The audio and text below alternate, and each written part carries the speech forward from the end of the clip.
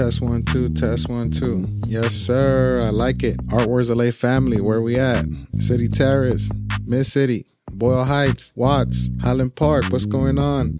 Last time we spoke with our season 1 of the podcast, it was a promotional piece leading up to our A Revolution in the Making up in Highland Park. Salute to Avenue 50 Studios. At that time, we were getting produced by the amazing Raw Soul, and we actually even put out a rap R&B track. So all of that is still exclusively on SoundCloud. But man, just wanted to go ahead and reintroduce myself. If you already didn't know, General Manager here at Phoenix LAX. So this is going to go ahead and be season 2, The Art of the Hustle. We got a few interviews for you guys. We went ahead and reached out to some of our most favorite artists and some of our longtime supporters, actually. Talk a little bit about the city of Los Angeles and tips and tricks on how to navigate the arts and culture of LA. What have I been up to, right? So I had a beautiful daughter. She's about 3 years old now. She's turning 3, and I became a stepdad of 2. Amazing, the most amazing time. And there's a lot of stuff behind the scenes, but I definitely gotta go ahead and let you guys know. My middle child, my little one, has been battling nephrotic syndrome, kidney failure, and just hoping the best for her. But yeah, just being a father, finally was able to go ahead and break into fatherhood. So for all the dads out there, real dads out there that are on a day-to-day basis putting in work, just want to give you guys a shout out, man. It's not easy, but I couldn't have taken a break for anything else. I think that everybody knows that has ever came to one of our events, the arts and the culture of the city of Los Angeles runs deep in my veins, and we always wanted to support that across all the districts of Los Angeles. So let's get right into it. What's going on, you guys? Back at it again. Your boy, Phoenix LAX, General Manager at the Artwars LA Family Foundation. Special guest with me. Before we get into that, just want to go ahead and give her a special shout out for being here. In the city of Los Angeles, we have a lot of people that come over here and try to, fulfill their dreams or their needs or try to become somebody. But when you're really homegrown and you're really from these streets, you're really from this part of the earth, this is your soil. It really means a little bit more than what it may mean to a stranger or an outsider or somebody that's really not from here and just has aspirations of making it here. This person across from me has put in the work, and not only that, but put in the years. And at the end of the day, I think that her career is just starting within the arts and culture scene of it all. A lot of people try to go ahead and get into shows before they actually have the background in the arts. With that being said, I just want to go ahead and let her introduce herself. Hello, everyone. I'm Pink, MRL crew. Keep in mind, she is from this piece and part of the earth. This is her motherland. So when you hear this story today, tune in, lock in, get your pan dulce, get whatever it is, because we're going to have a great talk. Pink, tell us a little bit about yourself. Tell us your background, what neighborhood and you grew up in, and just what do the people need to know about you? Hi, guys. Again, I am born and raised in Koreatown, Los Angeles. I am now a resident of South Central LA. It's 2 different neighborhoods, but they're still very similar in a sense of the rawness and the ruthlessness that LA can hold. And so that's where I'm from. That's how I was raised, and to live and die in LA till my last breath. Right. Talk about your medium. Talk about what's your favorite tool. So I am a graffiti artist. I don't know if I could say graffiti artist, maybe graffiti vandal. But I've painted the streets of LA for maybe now like 17 years I had a break maybe for like 5 years or something, but for the rest of that time, I've been painting, I've been active. Obviously, like the pride of being a woman and painting and knowing that there's a lot of graffiti female writers, but there's not a lot of graffiti female writers that were born and raised in the grimy streets of LA that have actually done the work and put in the work. I can probably name just a handful of them, but that's basically what I am, what I'm about. I've always have been. I'm an older person, a woman now, but it's in me. It always has been, and it's always going to be. For sure. So let's dig deep into that. Let's talk about it. Talk to us about the graffiti scene and,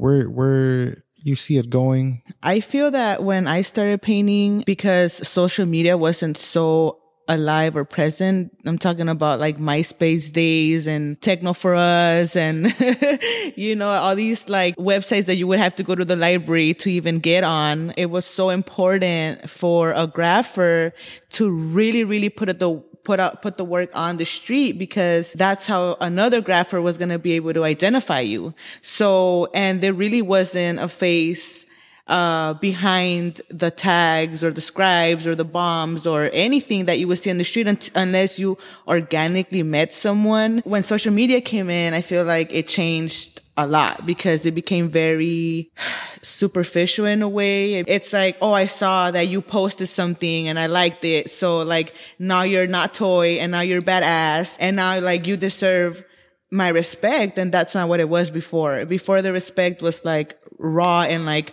real, you know, and you really had to go for it to be recognized. And so for me, being a girl in that scene and actually being recognized, it's something that I've carried along. And I think now I'm finally starting to like really take a grasp of what I truly do mean in the streets of LA. I'm not saying what I truly mean to anyone else. I'm saying what I mean to the city of LA. Like I've done so much work. Like I've done it all. And I run into a lot of little homies right now. And I feel that because they're kicking it with like an older generation, like myself, like my homie Rage, a couple other homies that are like from the old school mentality, they're learning from us. And I feel like there's still some hope where like the youngsters are going to be able to go out and put in real work instead of making it about social media and like, and yeah, I understand the likes are nice, you know, and the comments are nice too. With the presence of social media now and essentially the takeover of this whole superficial, like you were saying, artists that can just go ahead and rack up likes now and just essentially establish themselves. Can you still make genuine connections out in the street? Or do you still run into people when you're out there painting? Is that still a thing? No, I haven't ran into anybody like that in a very long time. It's kind of bittersweet because social media also helps. I mean, you do get to meet people through social media. It takes a little bit longer, at least for me personally, to be like, I am going to go and paint with you. Like I have to vibe with you first. I have to know you first. I have to hear you first. I have to know what you're about. And then maybe you're like, okay, let's go paint in the street, you know, but I have met people through social media that I've made bonds with and that I've, you know, ran a couple missions with, you know. For those that may not be familiar with your work, what are kind of some of your trademarks? So straight letter burner. I mean, if I have the colors, like, I am more than definitely going to be really colorful with my stuff. And I go really, really chunky. Like in all my bombs, you're always going to see the saying, stay chunky, because that's like my thing. Like it gives me the adrenaline to be like, oh nah, bro. I'm going to go big. I'm going to go chunky and I'm going to go colorful because you're going to see me whether you like it or not. So, that's my thing. Like going big, colorful. I like the little bubble effect on the inside. That's kind of like my favorite thing to do. Little Blue's Clues thing, you know, just little details here and there, but definitely burner. That's my to-go-to. Let's talk about what are some of the spots that you usually always go after? What are some of those that you definitely know, like, okay, I'm going to get that one? Oh, that's a good question. So let me say, top notch. Damn, I don't know if I want to say this because I'm going to give it out. People are going to be trying to get on my spots. We got an exclusive right here, you guys. Okay, so my thing are cutties, fresh brick cutties. That's like top notch, like I don't want to say it. Okay, but K-Town, for the real ones that are going to hear this, y'all can have it. K-Town has some of the most baddest cutties in the city of LA. And it's crazy because it's such a jewel that nobody knows. I'm giving this to you guys right now. Damn it.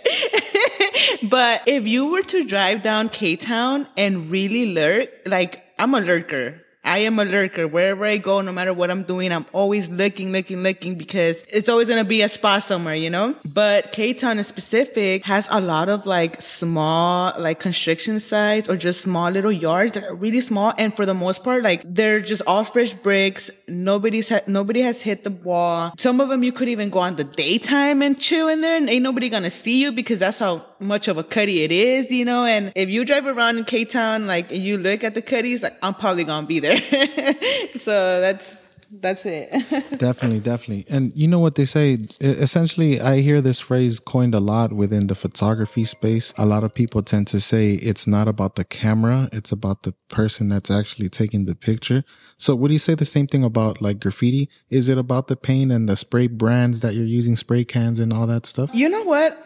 I feel very like halfways about that. I'm gonna give you a perfect example. Like I have my homie Robski. I don't know if you remember him, Amaral. He from the beginning had taught me like if you know how to fill in with a dollar can, you'll be able to do anything else. And it's so true. Stock tip, back in the day, adapters didn't exist. I think it depends on the person's ability to use any paint. What's your go-to? Rustos. I'm a bomber, so Rustos, if I really want to spend some time on a wall, I will go ahead and I like loops. Like top brands, loops is my top favorite. Keeping it classic. Okay, for sure. What was that first initial big moment that you had where you're like, I'm doing this and this is for me? So I was in middle school. I have an older brother that has always been in and out of jail, like all the time. And so that time he was out, he had just gotten out, and I remember him sketching, and it's so vivid in my mind still. He was sketching inside his room and he was blasting All About You by Tupac. I walked in the room and he was doing a piece. They used to call him Lace, from this old school crew called AKC crew. He was piecing a lace on this sheet of paper, and I sat there and I stared at him the whole way through. That right there was like core memory for me for like the rest of my life. And I didn't pick up tagging then, obviously. I started calling myself Pinky in middle school. When I got to high school in 9th grade, that's when I saw like all these taggers, because LA High was packed with taggers. That was like the beginning of like when I did start painting. But what inspired me was definitely my older brother. For sure. Shout out Lays. Parental discretion advised.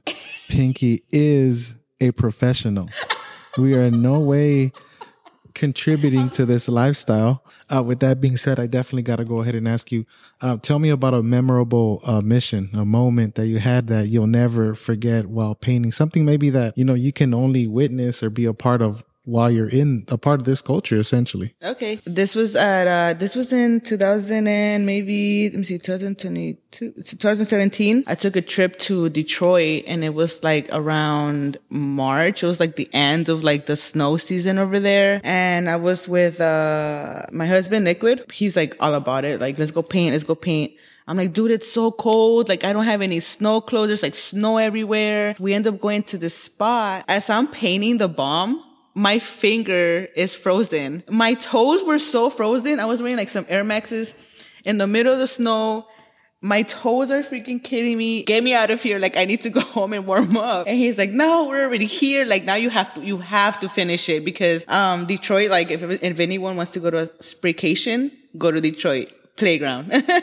So, it was like this nice brick wall. And I'm like, oh, dude, I was suffering the whole time. But when we finished that piece, it was like, it's one of my favorite collabs that I did with him. I've done many with him. Obviously, he was my painting partner. So let's pivot really quick and talk about this show that's coming up. Talk to us about that, because that takes a lot of courage. It's something to really put that into, because how I had told you in that message earlier this week, I've neglected myself many opportunities that could have gotten me to different places in my life before, for the very exact same reason that it was like, I can't. I'm a graffiti vandal. I'm in the streets just to keep it low key and not be exposing myself or have the graffiti scene know me. I've always took pride in knowing that not just anyone knows who I am or how I look like. I feel that, but after so many years of saying no to many different opportunities, I'm at the point in my life now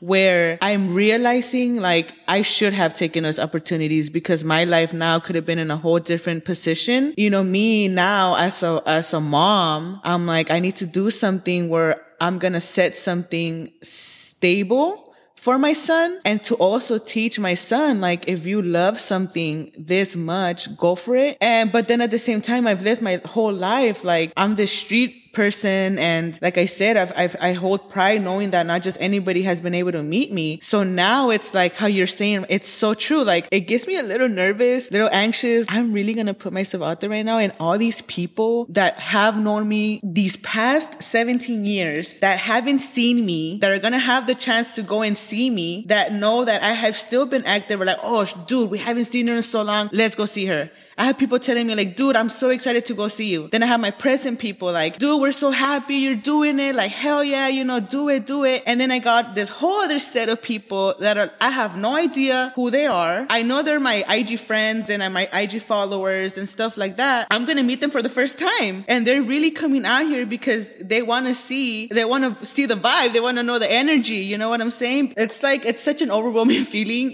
but I'm also excited because it's a decision that I'm taking 100% conscious of. Like, my life can take any route, any way right now. And hopefully it's in the most positive way. Also, I've realized that I have a lot of connections here and there that I've never taken advantage of. I'm going to choose to set myself up with something and take the opportunity and what's best for me. And hey, you got to see my face, You got to see how I look. You got to see how I am. Like, but it's cool.